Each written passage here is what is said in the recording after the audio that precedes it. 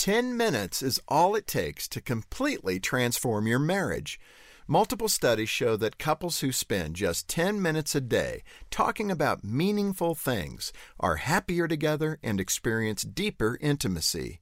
The key is to get below the surface, which many couples don't do. You're busy, life is moving fast, weekly date nights are ideal, but work and responsibilities with the kids don't always make it possible to stop life in its tracks for an entire evening. Which is why I encourage you to commit to just 10 minutes a day. A short time of focused energy is a great way to catch your breath and to reconnect. And if making an appointment with your spouse feels too calculated, don't fret. After a while, you may find you won't need any structure at all. The key is to get beneath the surface, open your hearts to one another, and share about something deeper than the weather or your schedules.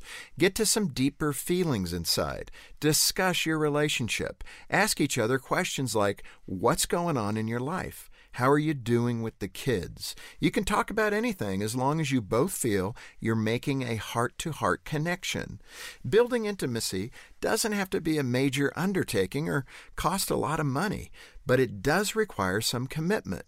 In the midst of a busy life, carve out 10 minutes to reconnect with your spouse about what really matters, each other. For Focus on the Family, I'm Jim Daly.